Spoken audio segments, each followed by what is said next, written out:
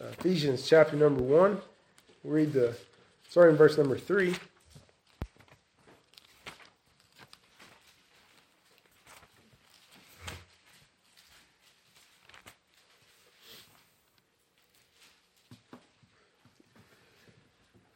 Blessed be the God and Father of our Lord Jesus Christ, who hath blessed us with all spiritual blessings in heavenly places in Christ, according as he has chosen us in him before the foundation of the world, that we should be holy and without blame before him in love, having predestinated us unto the adoption of children by Jesus Christ to himself, according to the good pleasure of his will, to the praise of the glory of his grace, wherein he hath made us accepted in the beloved.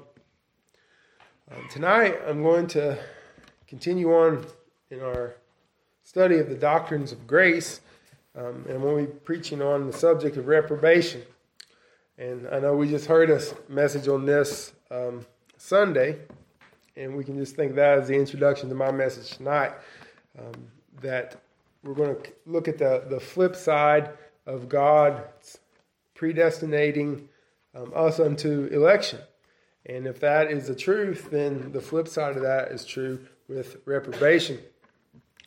Well, why did I choose this text? Well, just to start, I want us to think about the fact that 3 times there in verse number 3, introducing the subject of God's sovereignty and salvation, Paul says, "Blessed be the God who blessed us with all spiritual blessings." 3 times he talks about the blessedness of God and how God blesses us. And so this doctrine of God's sovereignty and salvation is not a dour doctrine. It is not a bad doctrine so much as it is a humbling doctrine. So Paul sees the doctrine of God's sovereign choosing in election as a God-exalting, God-honoring doctrine. So we shouldn't view it as a bad doctrine, or we shouldn't see it in that negative light, but to see it as also, as the Scripture shows us, a God-exalting, God-honoring doctrine. Now, when it comes to reprobation, we have to be, and election as well, we have to be humble as we come to this text, and we have to be careful. There's a lot the Bible has to say about it, but there's also a lot that God just doesn't tell us about it. So we go as far as the Bible goes. We go as far as Scripture will allow, and then when we get to the point where we don't know, then we just stop and say, we don't know. And that's a perfectly acceptable answer when we come to the things of God. We don't have to have an answer for everything, because we don't have the answer to all the questions that might come into our mind about God. And we don't have the answers to all the questions that might come into our mind about eternal matters. We have the answers that have been revealed to us. We have the answers that we can find in Scripture, but there does come a point in time where we just have to say, I don't know. God hasn't told us, and we just have to leave that into His hands. So we have to be careful, because we could easily mischaracterize God when it comes to the doctrine of reprobation. Sometimes the doctrines are viewed bad, or in a bad light, we could say, because people don't like the doctrine of God's sovereignty and salvation. That's one aspect of that it's offensive to the flesh to say that God does not choose us based on how good that we are, but He chooses us unconditionally by His sovereign good pleasure. That's offensive to our natural sensibilities, especially us Americans who like to think of ourselves as independent and strong and that sort of thing. It is a humbling doctrine, but sometimes the doctrines are viewed bad because we don't believe what the Bible says about them or explain them unscripturally. So sometimes the fault is on the person who explains the doctrines that mischaracterizes what the doctrines say. Misrepresenting the scriptural teaching on this would not only bring dishonor to God, but it could bring harm to our own souls as we think about or mischaracterize our God. Or it may harm people we talk to about it and turn God into a monster, or view God as capricious rather than as the Bible reveals him. Make no mistake, the doctrine of reprobation is a difficult doctrine. It is a hard doctrine, but it is a God-honoring doctrine. And it does not change the nature of God. It tells us and shows us more about who our God is. Before we get into that, let's just briefly reconsider what the doctrine of election is. Election is God's choice. It is divine, monergistic, sovereign choice of God choosing individuals by his own good pleasure. So it is his choice, not based upon what we have done, but he chose it. He loves us because he loves us. He chose us according to his own good pleasure.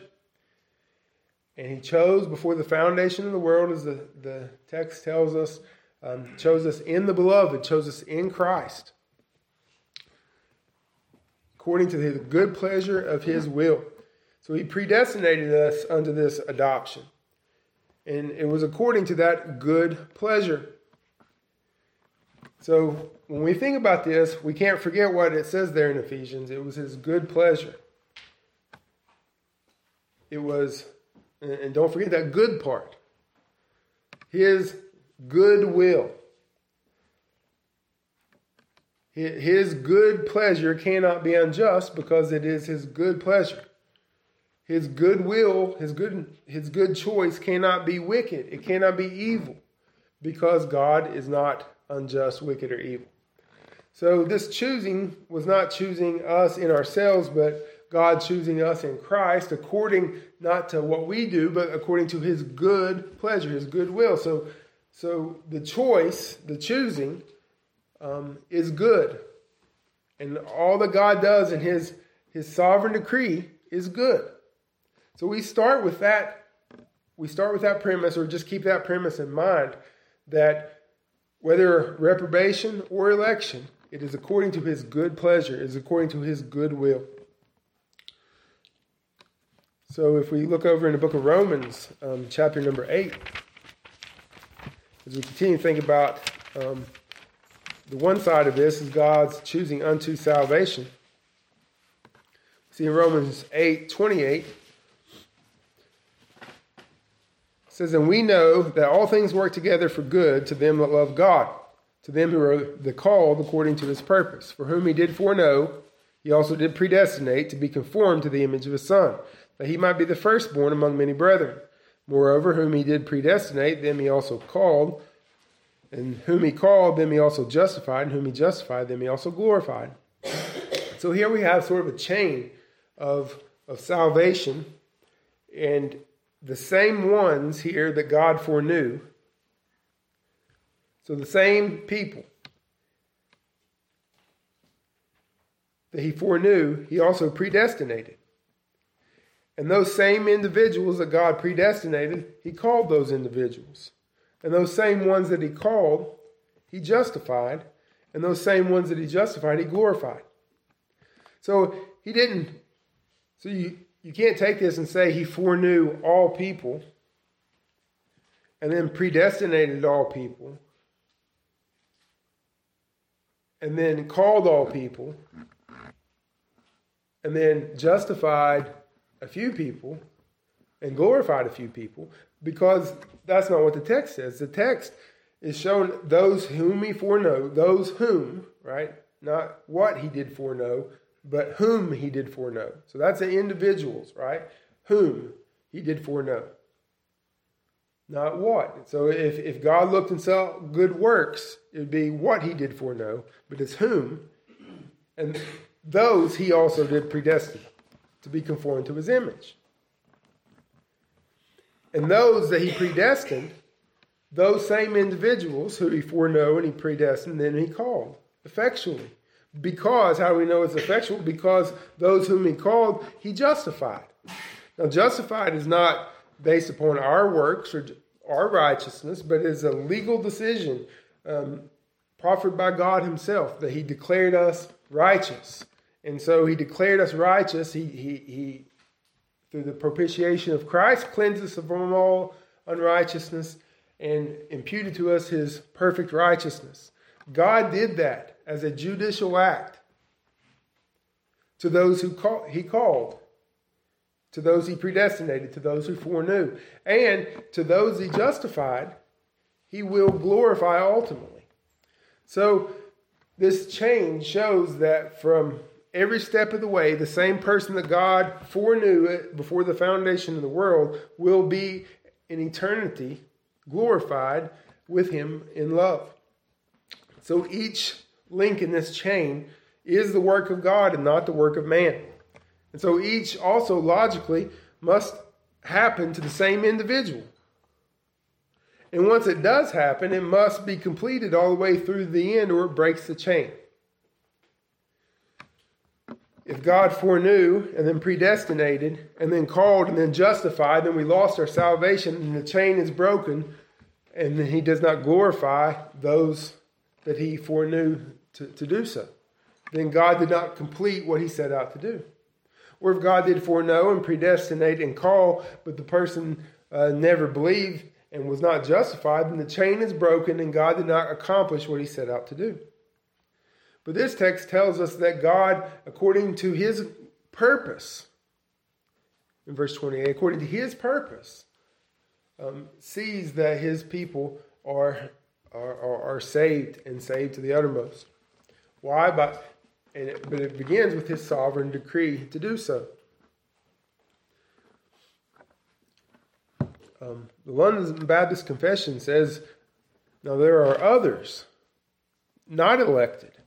Okay, so this is the elect. But what about everybody else?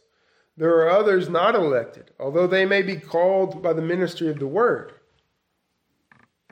and may have some common operations of the Spirit.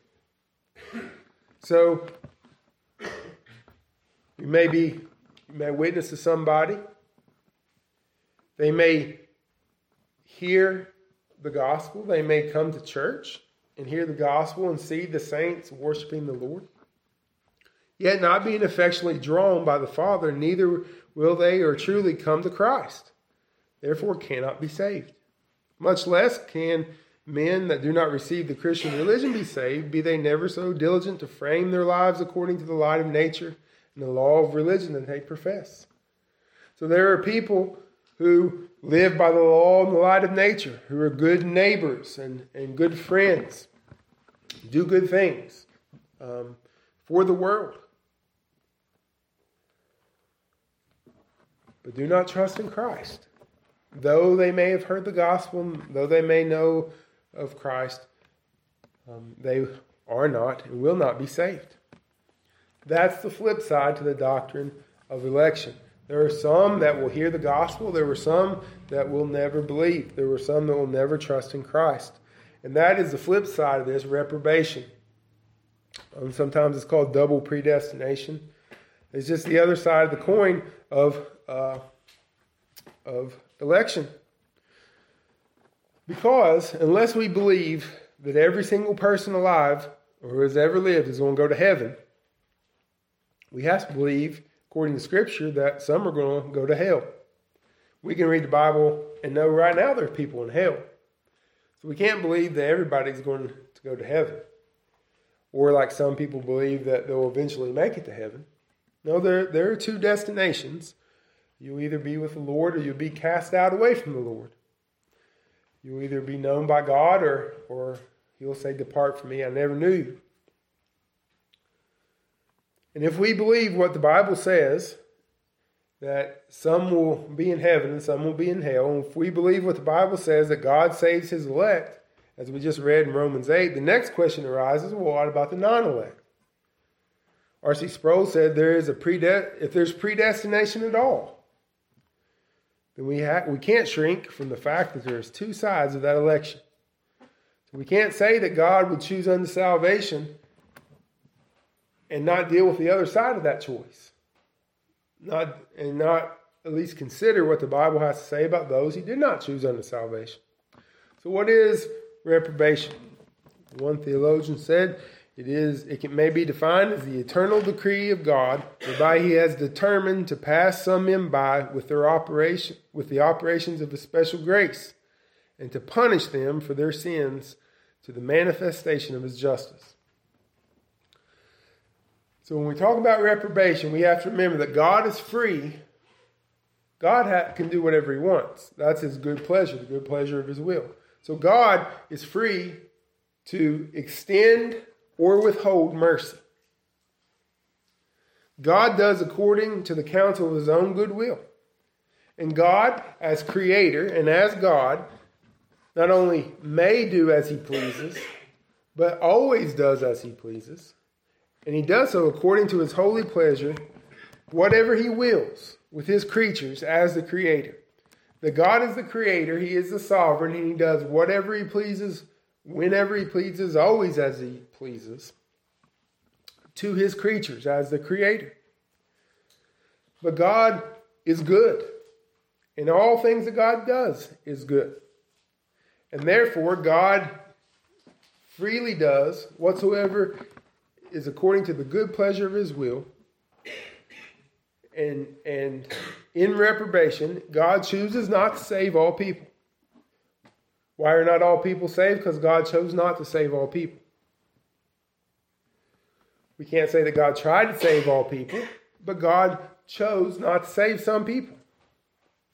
God has ordained them to judgment. God extends freely mercy to those he will show mercy to, but then extends justice to those who he has ordained and chosen not to save. When God ordains the wrath, he does so with a preconsideration of their fallen condition. So as God chooses us in Christ unto salvation, he does so unconditionally. Meaning with that God chose us in Christ as a fallen people, that the Father ordained us unto salvation in Christ. So I believe that the Father, from that fallen lump of clay, as we find in Romans chapter 9, that he chose us in Christ unto salvation. So I think that considering the fall, God chose us unto salvation. So there had to be a fall. Logically speaking, if we try to put this in order a little bit, there had to be a fall for us to be chosen unto salvation, right? So why would we be chosen unto salvation if God hadn't considered us as lost people? So I think God chose us unconditionally unto salvation, as the Bible says, with the consideration that we were fallen. So God extended mercy unto us who were fallen. But then the Father ordains the reprobate to wrath with a preconsideration or a pre-thought of their rebellion and their sin. So God looks upon in eternity past the fallen human race and chooses to show mercy unto some and chooses to show justice unto others. So there's two parts to reprobation. So when we think about this, there's two parts to it. One is the preterition, or it is the determination to pass by some men. That God has ordained that he will pass by, he will not show mercy unto some men. And then there's the condemnation, and that is the judgment of those wicked men. Condemnation and reprobation are not the same thing. So God doesn't just create a man just to throw him in hell. Why does the Bible tell us that men are cast into the lake of fire because of their sin? It is a judgment. And so reprobation is considering both, first, the determination not to save, but it's also the determination to punish the guilty. It is the determination not to extend mercy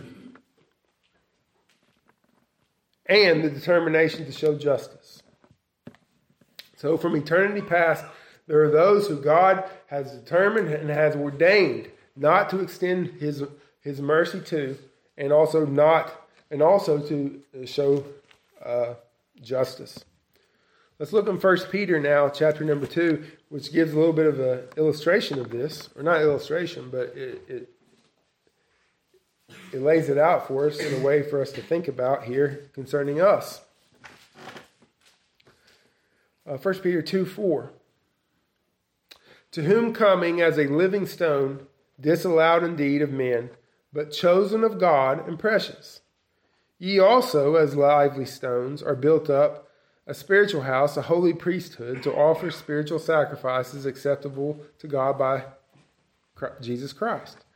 Wherefore also it is contained in the Scriptures, Behold, I lay in Zion a chief cornerstone, elect, precious, and he that believeth on him shall not be confounded. So, we're talking about Christ here. Unto you, therefore, which believe, he is precious. But unto them which be disobedient, the stone which the builders disallowed, the same is made the head of the corner, a stone of stumbling and a rock of offense. Even to them which stumble at the word, being disobedient, whereunto also they were appointed. But ye are a chosen generation, a royal priesthood, a holy nation, a peculiar people, that ye should show forth praises of him who hath called you out of darkness into his marvelous light, which in times past you were not a people, but now are the people of God, which had not obtained mercy, but now have obtained mercy. So we have Christ, the chosen servant of Jehovah. Christ, the eternal Son of God, who entered into this flesh, the stone which the people rejected, the chief cornerstone, elect and precious. And he is precious unto us who believe. Well, why do we believe? Because we are a chosen generation, a royal priesthood called by God to show forth praises. We were called out of darkness into his marvelous light. Well, why do the people not believe? Verse number 8 tells us they were disobedient. They stumbled at that stone of stumbling. They stumbled at Christ. They would not believe. They were offended at Jesus Christ and the gospel and at the word and the truth. They were disobedient, whereunto they were appointed. So here we have a chosen people that God has called out of darkness into his marvelous light to believe upon the Lord Jesus Christ. Then you had those who were appointed who stumbled at that word.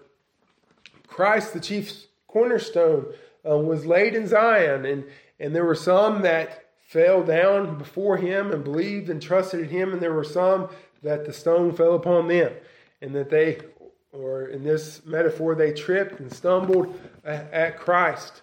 But one was appointed unto mercy, and another appointed unto wrath. But it was ultimately the sovereign choice of our mighty God, who chose to show mercy to some and chose to show justice to others. There were none of those in Jerusalem who tripped and stumbled at the rock of offense who did so because God made them reject Jesus. But they all in their hearts refused to hear the word. But the scripture tells us, just as we were ordained unto life and to believe, those who are reprobate were ordained unto justice. God would not show mercy unto them. Berkhoff said, this preterition is a sovereign act of God, an act of his mere good pleasure in which the demerits of man do not come into consideration, while the pre-condemnation is a judicial act, visiting sin with punishment. So, the reason for this is not known by man. Right? So, it can't simply be because of some sins, because all men are sinners. We can only say that God passed by some for good and wise reasons, sufficient unto himself. Why did God choose to pass by? We just get to that point, so we don't know. The same reason I don't know why he chose me unto salvation. He had a good, wise reason. And that's good enough for us, and it should be sufficient for us to praise his holy name. But that's just talking about why he chose to pass by. Why did he choose to condemn? Well, that was because of justice. So on the one hand, I don't know why he chooses not to show mercy to some. But I do know why he condemns them to hell. And that is because they're sinners. That is because they broke his law. So we can see in those two parts, one is a mystery to us, and it's just God's good and wise purpose. But the condemnation part is very clear that they are condemned for their own sin. Nowhere in the scripture does it say that God forces men to sin and then judges them for things they don't want to do. But the Bible, from beginning to end, shows us that men sin because they want to sin. And men do what they want to do. And men love darkness rather than light, and they are condemned already because they do not believe in the Son of God.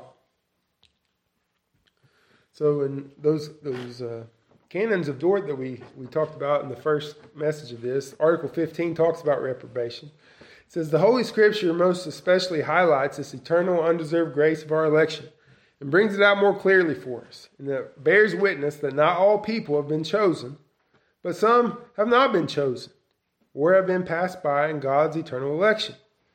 That is, concerning whom God, on the basis of his entirely free, just, irreproachable, unchangeable good pleasure, made the following decree. To leave them in common misery, by their own fault, they've plunged themselves. Not to grant saving faith and the grace of conversion, to finally condemn and punish those who have been left in their own way under God's judgment, not only for their unbelief, but also for their other sins, to display his justice. And this decree, which does not make God the author of sin, but rather it is a fearful, irreproachable, just judge and avenger. So in all of this, thus far, we see that God, this reprobation is a decree, a determination not to extend mercy and to judge men for their sins. Now, on our next point, let's look at Romans chapter 9 and some of the biblical data we have here on reprobation and see how God treats this and how, through the apostle, he answers some objections. So Romans chapter 9, verse number 11, it says, for the children being not yet born, neither having done any good or evil, that the purpose of God, according to election, might stand, not according to works, but of him that calleth. It was said unto her, the elder shall serve the younger, as it is written, Jacob have I loved, but Esau have I hated. And we'll pause right there. So right from the very beginning, from the first of this, we find that the purpose of election is being drawn out. We have both sides of that election, don't we? Jacob and Esau. You have one that God has chosen unto salvation and one that God has chosen not to extend mercy to. One that God shows mercy and one that God shows justice. And we see also it's very personal. Some people, we know that this text does have something to say about the nation of Israel. But nations are made up of individuals. So you take the Old Testament text and what that was talking about, it's talking about nations, but nations are made up of individuals. But here, this is not talking about nations. Paul is not, he's talking about individuals. And so we just have a very stark personal contrast between one that God loves and one that God hates. So this is God according to his good purpose. God showing mercy and God showing justice. Now, injustice is evil. It's wrong, it's evil to be unjust. But God's not unjust. God is righteous. Showing mercy to someone who doesn't deserve it is not evil. That's a good thing. Delivering justice is not evil. That is a good thing. It was unjust for that man to shoot and murder all those people in Buffalo. That was an injustice. That was evil. But taking that man and putting him in the electric chair, that would not be evil. That would be justice. That would be a due punishment towards a wicked crime. Okay? So God is not unjust in whatever he does. He's not unjust in showing Jacob mercy. So Jacob was a great sinner, yes, but God is very merciful. And that's not unjust because his sins were paid for in Christ, and he chose to show mercy by offering a substitute for Jacob. But Esau was also a sinner, and it was not wrong for God to show justice. And it was also not wrong for God not to extend mercy to Esau. God never punishes innocent people. A lot of people balk at this because they think that it's unfair or that it's not treating people fairly. But God never punishes innocent people. That would be injustice to punish an innocent person. Christ was punished on our behalf. He voluntarily laid down his life for us, but he became sin for us. He became our sin bearer. And Christ was punished because our sins were laid at his account. So God did not punish a pure and innocent Esau. Esau got justice. Jacob got grace. God redeems a guilty people. God judges, but God also judges the guilty people. The Lord God doesn't put unbelief and sin in the heart of the reprobate, even though God does harden the heart. So let's keep on reading. For what shall we say then? Is there unrighteousness with God? Well, God forbid. For he has said to Moses, I will have mercy on whom I have mercy, and I will have compassion on whom I will have compassion. So it is not of him that willeth, nor him that runneth, but that God showeth mercy. For the scripture saith unto Pharaoh, for even the same purpose have I raised thee up, that I might show my power in thee, and that my name might be declared throughout all the earth. Therefore hath he mercy on whom he will have mercy, and whom he will he hardeneth. Thou wilt say unto me, why doth he yet find fault? For who hath resisted his will? Nay, but, O man, who art thou that repliest against God? Shall the thing formed say unto him that formed it, why hast thou made me thus? Have not the potter power of the clay of the same lump to make one vessel unto honor and another to dishonor? What if God, willing to show his wrath and to make his power known, endured with much longsuffering the vessels of wrath fitted to destruction, and that he might make known the riches of his glory in the vessels of mercy, which he hath afore prepared unto glory, even unto us who he hath called, not only the Jews only, but also the Gentiles. So we see in the text here that God will show mercy to whom he shows mercy to. And that's not unjust, is it? That's not wrong for God to show mercy on people. But the problem that we have in our minds is, what about everybody else? Well, God says, I will harden who I will harden. The scriptures say God hardened Pharaoh's heart. Well, how did he do that? How did he harden the heart of Pharaoh? Did God make Pharaoh sin? Did God work sin in Pharaoh's heart that Pharaoh would have otherwise loved the Lord apart from God putting disbelief and rebellion in his heart? Well, that would make God the author of sin. And other Bible passages tell us that that's not the truth, that God is not the author of sin. God doesn't even tempt because God can't sin. So you can't say that you're even tempted by God because God doesn't tempt people to sin. So how does God harden Pharaoh's heart? Well, what God did, and what Romans 1 tells us, is that when God hardens a heart, he gives them over to the sin that is in their heart. So God doesn't create new evil, but gives them over to the evil that's already there. So Romans chapter 1 tells us that that's what happened to the people of the world, and how God gave them over to a reprobate mind. God did not create the reprobate mind, did he? How does man have the reprobate mind? Well, Adam fell. Adam sinned. He brought the curse upon men that they held the truth in unrighteousness. But because they were unthankful, and because they glorified not God, they were not thankful. They became vain in their imaginations. Their foolish hearts were darkened. Professing themselves to be wise, they became fools. They started worshiping the creature.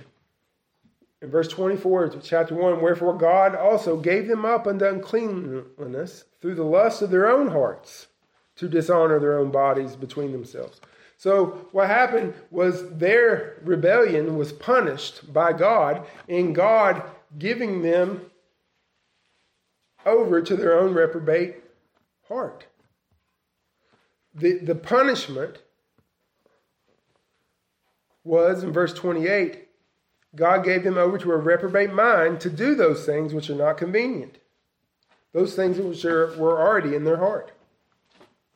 God did not create new evil in them, but just gave them over to do what they would have wanted to do anyway. Now you'll notice if you go back, we won't take the time to do that tonight, but if you go back and look in the book of Exodus, especially in chapter number 9 and into the chapter number 10, when the hail came and smote all the land of Egypt, Pharaoh sent and called for Moses and said, I have sinned this time. The Lord is righteous, and I and my people are wicked. Entreat the Lord, for it is enough. Pharaoh said, I sinned against God. I have broken his commandments. Now, it's already said that the Lord has hardened his heart prior to chapter number 9. I believe it's chapter 7. But it says God hardened his heart. But here in chapter number 9, Pharaoh says, I have sinned. He didn't say God made me sin. He didn't say God put it in my heart and created evil in me and I wanted to do right, but God wouldn't let me. No, he said, I have sinned this time. The Lord is righteous. The Lord does right. That is the confession of Pharaoh. The Lord does right. I have sinned. Pray for me. Well, he did. And Moses left the city of Pharaoh, prayed. Verse 34, chapter 9, Exodus, and when Pharaoh saw that the rain and hail and the thunders were ceased, he sinned yet more, and hardened his heart, he and his servants. And the heart of Pharaoh was hardened, neither would he let the children of Israel go, as the Lord had spoken by Moses. And the Lord said unto Moses, go into Pharaoh, for I have hardened his heart. So, it says Pharaoh hardened his heart, and then it says the Lord hardened his heart. Well, what happened? The Lord gave him over to a reprobate mind. But what did God do here? The goodness of God hardened Pharaoh's heart. Pharaoh went to the man of God and said, pray for me. And he did. And the Lord held off on the judgment. And whenever Pharaoh saw the goodness of God, and saw the common grace of God, and saw the mercy of God, and saw that God is sovereign, and that God answers Moses' prayers, and that Pharaoh was not the king of the universe, and that Pharaoh was not in control of all things, God gave him over to his natural inclinations, which was to hate God. God did not create Pharaoh or evil in Pharaoh. God did good to Pharaoh, and just gave him enough rope to hang himself, is one way we might think about it. He gave him over to his already depraved heart. By God's common grace, in our world, God restrains evil. God judges the people in this world by giving them over to what they want to do. He removes the strengths. You want to know why this world is in the volatile state that it's in? Because God is judging this country. He's judging our country. How? By giving people over to their reprobate hearts. You see things that are not even... There's things in the news that I wouldn't feel comfortable describing behind this pulpit. It's so filthy and vile that it's just on television. There are things that are celebrated publicly by our leaders that would make the the pagans in Corinth blush. There are things that are accepted amongst little children now that would make the pagans in Jezebel's time look at us and say, you guys need to dial it back a little bit. You've gone overboard with it. Why is that? Because we have denied God and sinned against God. And so God lets us He removes those strengths of common grace. Removes those restraints of just the understanding of the natural law and gives us over more and more freedom to do whatever we want. And what do we want to do? We want to sin. God hardens man's heart in this way. You'll find the same thing that happened to Pharaoh as Judas. Both willingly sinned. Judas was ordained in Scripture as the son of perdition, foretold by Christ himself that he would deny him. The son of perdition from the very beginning. But why did Judas betray the Lord Jesus Christ? For 30 pieces of silver. He wanted that money. And whenever he did it, he didn't say, Lord, you made me do it. Lord, it was prophesied in the Old Testament that I was going to do it. Jesus said I was the son of perdition. I couldn't help it. It's not my fault. No, overcome with guilt, he went and killed himself. Judas' own testimony says, I sinned against innocent blood. And he killed himself out of the guilt and the shame of his sin. Judas was the son of perdition, ordained by God from the very beginning, that God would not cleanse him, that God would not show mercy to him, that God would not save him, that God would pass him by, and that God would judge him for his sins. He was a reprobate from the beginning. Now, Scripture doesn't tell us any more about how or why God ordained sin to enter into the world in the first place. So there we just have to stop and say it was according to God's good pleasure. And we, by faith, trust God. Calvin said, the will of God is the supreme and first cause of all things. And God holds the devil and all the impious subjects to his will. Nevertheless, he cannot be called the cause of sin, nor the author of evil, neither is he openly to blame. Although the devil and reprobates are God's servants and instruments to carry out his decisions, nevertheless, in an incomprehensible manner, God works in them as to contract no stain from their vice, because of their malice is used in a just and righteous way for a good end, even though the manner is often hid from us. The decision of why is according to God's good pleasure. It is not of him who wills, Romans 9 tells us. Well, Paul raises two objections, and this is how I'll end in Romans 9. In Romans 9:14, Paul sort of anticipates people's objections to it. In Romans 9:14, Paul says that he knows what people are going to say. Well, God's unfair. Is there unrighteousness with God? Well, God forbid.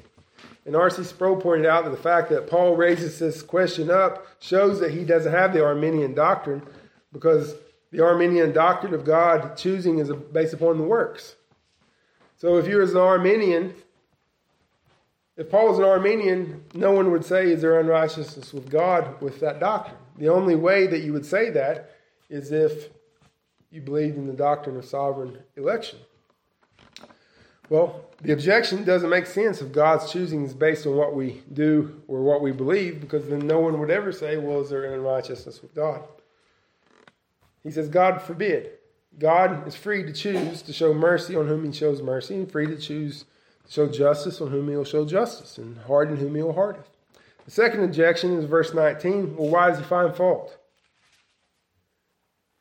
If God judges us because he chooses some unto salvation and chooses to pass by others, why would he find fault in a sinner? Well, this, again, would not be a question raised if it was by the Arminian doctrine. The reason is because man's responsible for his sins. God has taken the fallen lump of humanity and shown grace to some and justice to the other. God is not arbitrary. Even though God doesn't choose us for anything we do, doesn't mean that God doesn't choose us without purpose and without reason. Even though we don't know the whys, we know that God has a reason. And according to Scripture, the reason is good and holy and righteous. God, this is not fatalism, because my life is in the hands of a loving and merciful God. This should humble ourselves before the Almighty. It's tempting for people to make God in our image and say, well, I don't like that, and I don't like the way God says that. Well, that's making God to be like you. And I wouldn't like for you to be God, because you're sinful. And you don't have all wisdom and all knowledge, and you're not all loving, and you're not all holy, and you're not all just. But God is. And so it's natural to understand that an all-wise, all-powerful, all-knowing, omniscient, eternal, holy, just, righteous, good, and wise God would not do things like you would do them, or like I would do them. And when the God of Scripture is shown not to be like us, that should humble us. We shouldn't get mad at Scripture, but we should be humbled and say, yes, God does as He pleases. It should make us tonight thankful that God is merciful. And for those of us in Christ, God has shown us mercy. He has chosen mercy for us. It should also make us see the sinfulness of sin. And so very thankful that He saved us from it. How do I know that I'm elect? Well, one man said, look in the mirror of election, which is Christ. How can you be sure of your election? How can you make your calling and election sure? You look to Christ. God chose you in Christ. You're saved in Christ. You're forgiven in Christ. You're accepted in Christ. You have union with Christ. How do I know if I'm one of the elect? Well, look to Christ and believe. And then you know that you'll be